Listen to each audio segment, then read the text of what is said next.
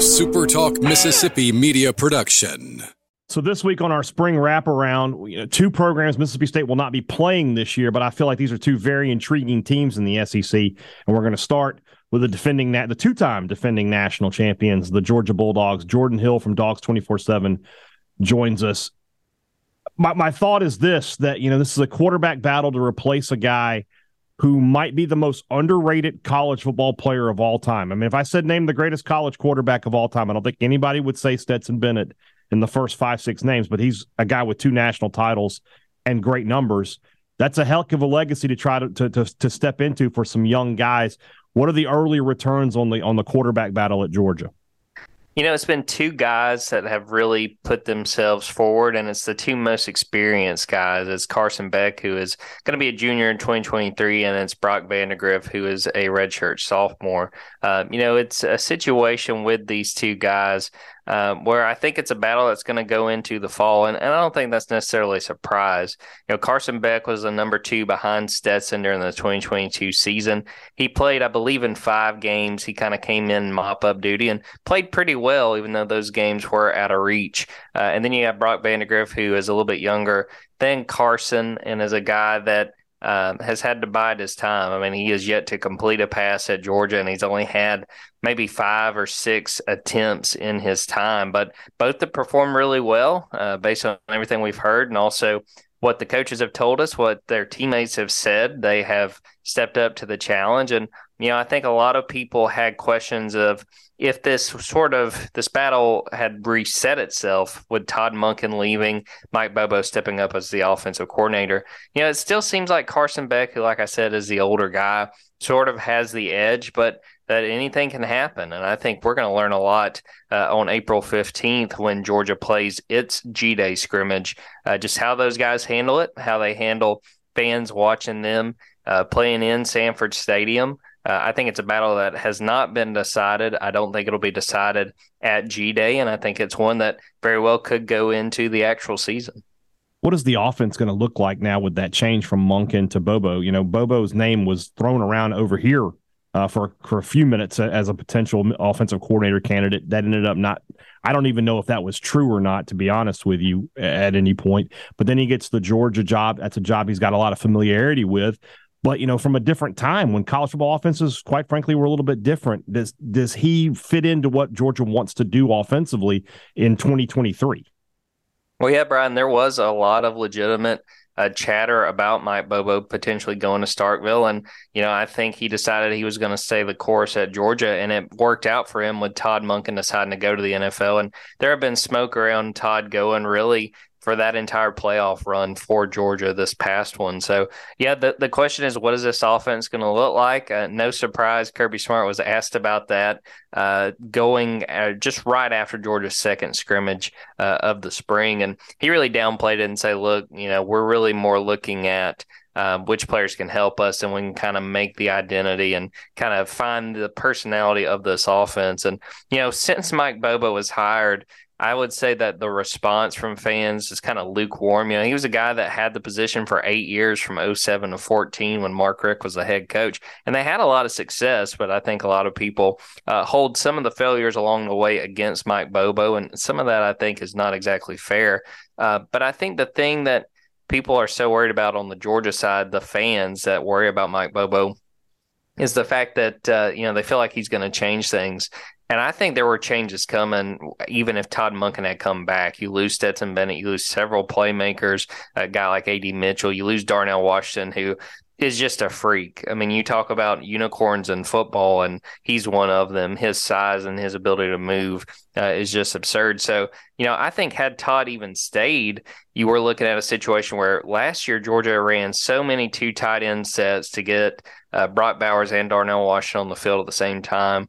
Now Darnell's gone. They've still got talent behind Brock at tight end, but now you've got a really, really deep wide receiver room that includes Ra Thomas, a guy that Mississippi State fans know well. I think that's a situation where you're going to see more of those 3 wide receiver sets, maybe even see 4 or 5 receivers out there, because they have a very deep room now and an offense that I think they look at specifically with the wide receivers guys that can get downfield and make plays. So, Mike Bobo had really made a name for himself as a coordinator, and he followed this after he was at Georgia the first time with being willing to run the ball, go north to south, running hard. And I think there will be some opportunities for that with Georgia's backfield. But I think that they understand they really have some playmakers out wide. And as successful as last year's offense was, they still didn't hit the program points per game record, which was set in 2014, the last time Mike Bobo was the offensive coordinator. So I think there's still a lot of questions about what this offense should look like, but I think that there's a potential for it to look a little bit different, but that different will not necessarily be a bad thing. You kind of hit on my next question there. Obviously, this being a Mississippi State podcast, Ra Thomas is a name of interest to Mississippi State fans. Off the field issues this winter, but seems to have gone away, and the charges have been dropped there. And now I know he's competing in spring practice. What's his role going to look like for Georgia this fall? Yeah, he, like you mentioned, Brian, he had handled the situation and worked with authorities to drop those charges. So it seems like, as far as that goes, he's been full go in spring ball. I'll be curious once we get into the season if there's still a suspension, maybe a couple game suspension. So we still don't know on that front, but from what he's done during spring ball, I think he's lived up to the hype. I think he's a guy that I think early on he and really too, Dominic Lovett, who is another receiver transfer they got, Dominic from Missouri. I think their heads were kind of spinning early on because of what's expected of the receivers, the things Georgia expects their guys to know. And I think it kind of took Ra a little bit of time to get up to speed.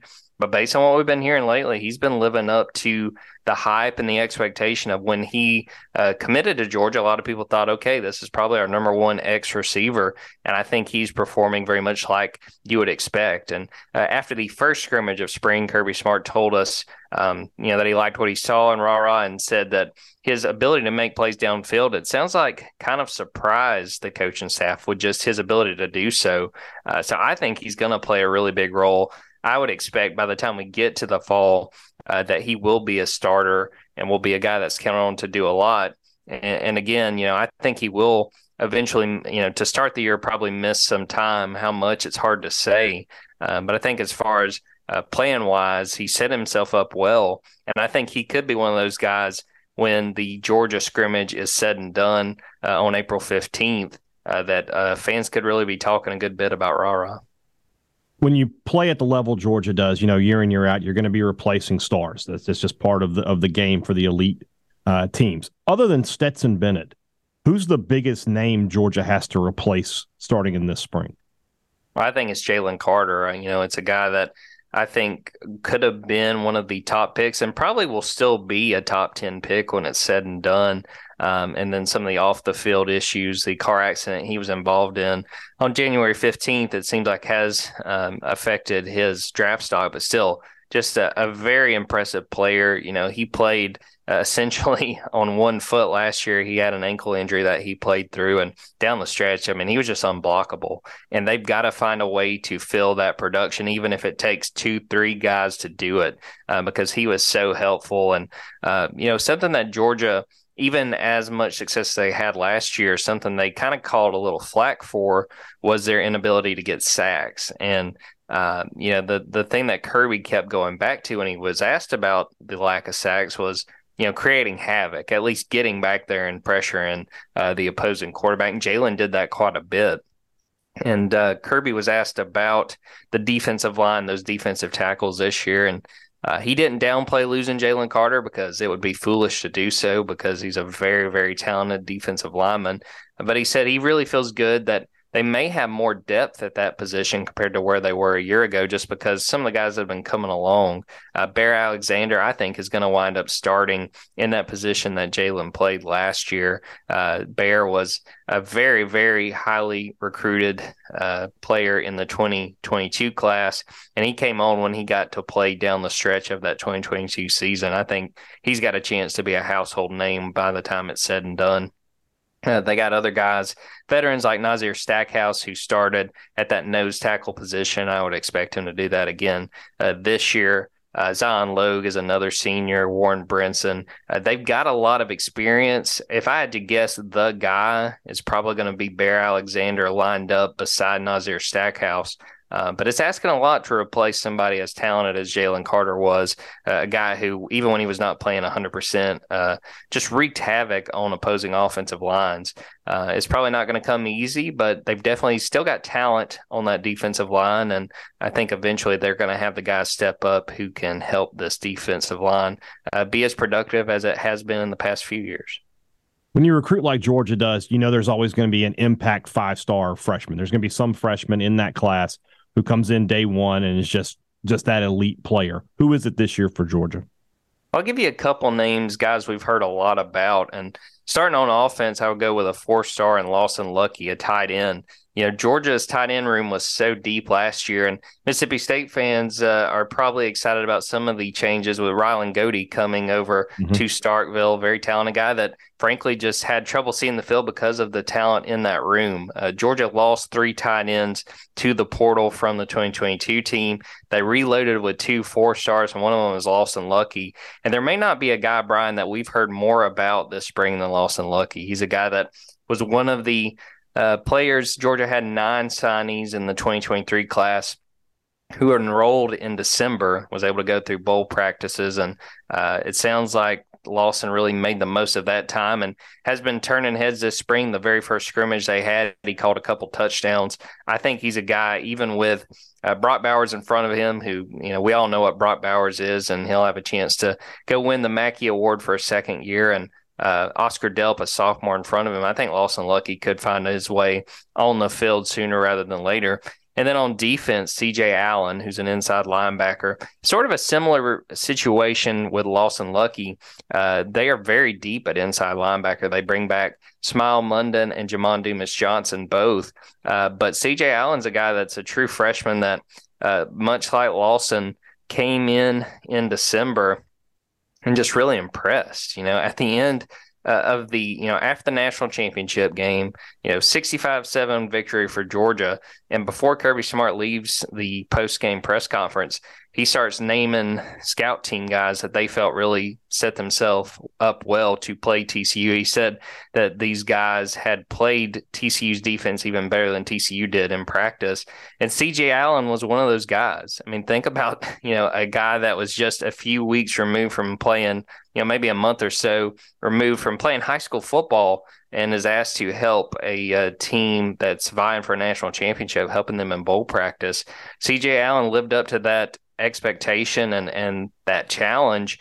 And from everything we've heard, he's continued to do that during spring ball. I think that he's one of those guys that you can't do anything but get him on the field. You have no excuse. And he's going to have his work cut out for him just because how deep inside linebacker is.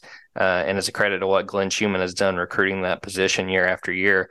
But I think people are going to know who C.J. Allen is, whether it's just him getting on special teams and probably laying out a few people. He's a really talented guy, and I think eventually he will get an opportunity to shine in the Georgia defense. All right, this is the question we're asking everybody who does these interviews with us. What are we saying about Georgia when we get to the end of the season? I mean, you look at that schedule, Jordan, and you think they have a really great shot to go undefeated again and be right back in the SEC championship game and right back in the college football playoff. Is that your expectation for this Georgia team? It is, just because of the talent and that schedule. And I think the biggest thing that's going to be really interesting to follow through the season, Brian, is can they afford any slip-ups? Let's say they do go 11-1, which is still a very good season. And given what they just lost off of the 2022 team, I still think should be considered a successful season. But if they go 11-1, I mean, they could very well be left out of the college football playoff just because of the competition they're playing. I think it's a very talented team. I think the biggest question mark for me at this point really comes with the pressure they're going to have on the defensive side. Can they get after guys, losing guys like we talked about with a Jalen Carter and also other playmakers like Nolan Smith? I think this is a team capable, even with knowing that whoever wins this quarterback battle is going to be a first-time starter. I think this is a team that, at the very least, will be in the mix to be undefeated. But if they fall short of going undefeated, where does that leave this team? Because their non-conference schedule is not very strong, and they've got a pretty good setup as far as their conference games. They don't have a whole lot of room for error. And once we get through the season, it will be fascinating to see if they did not go undefeated, just sort of where they are in terms of the playoff. We'll see what happens over there in Athens this fall. Should be another fun season for you to cover. Jordan Hill from Dawgs247, man. Thanks so much for the time. Absolutely. A SuperTalk Mississippi media production.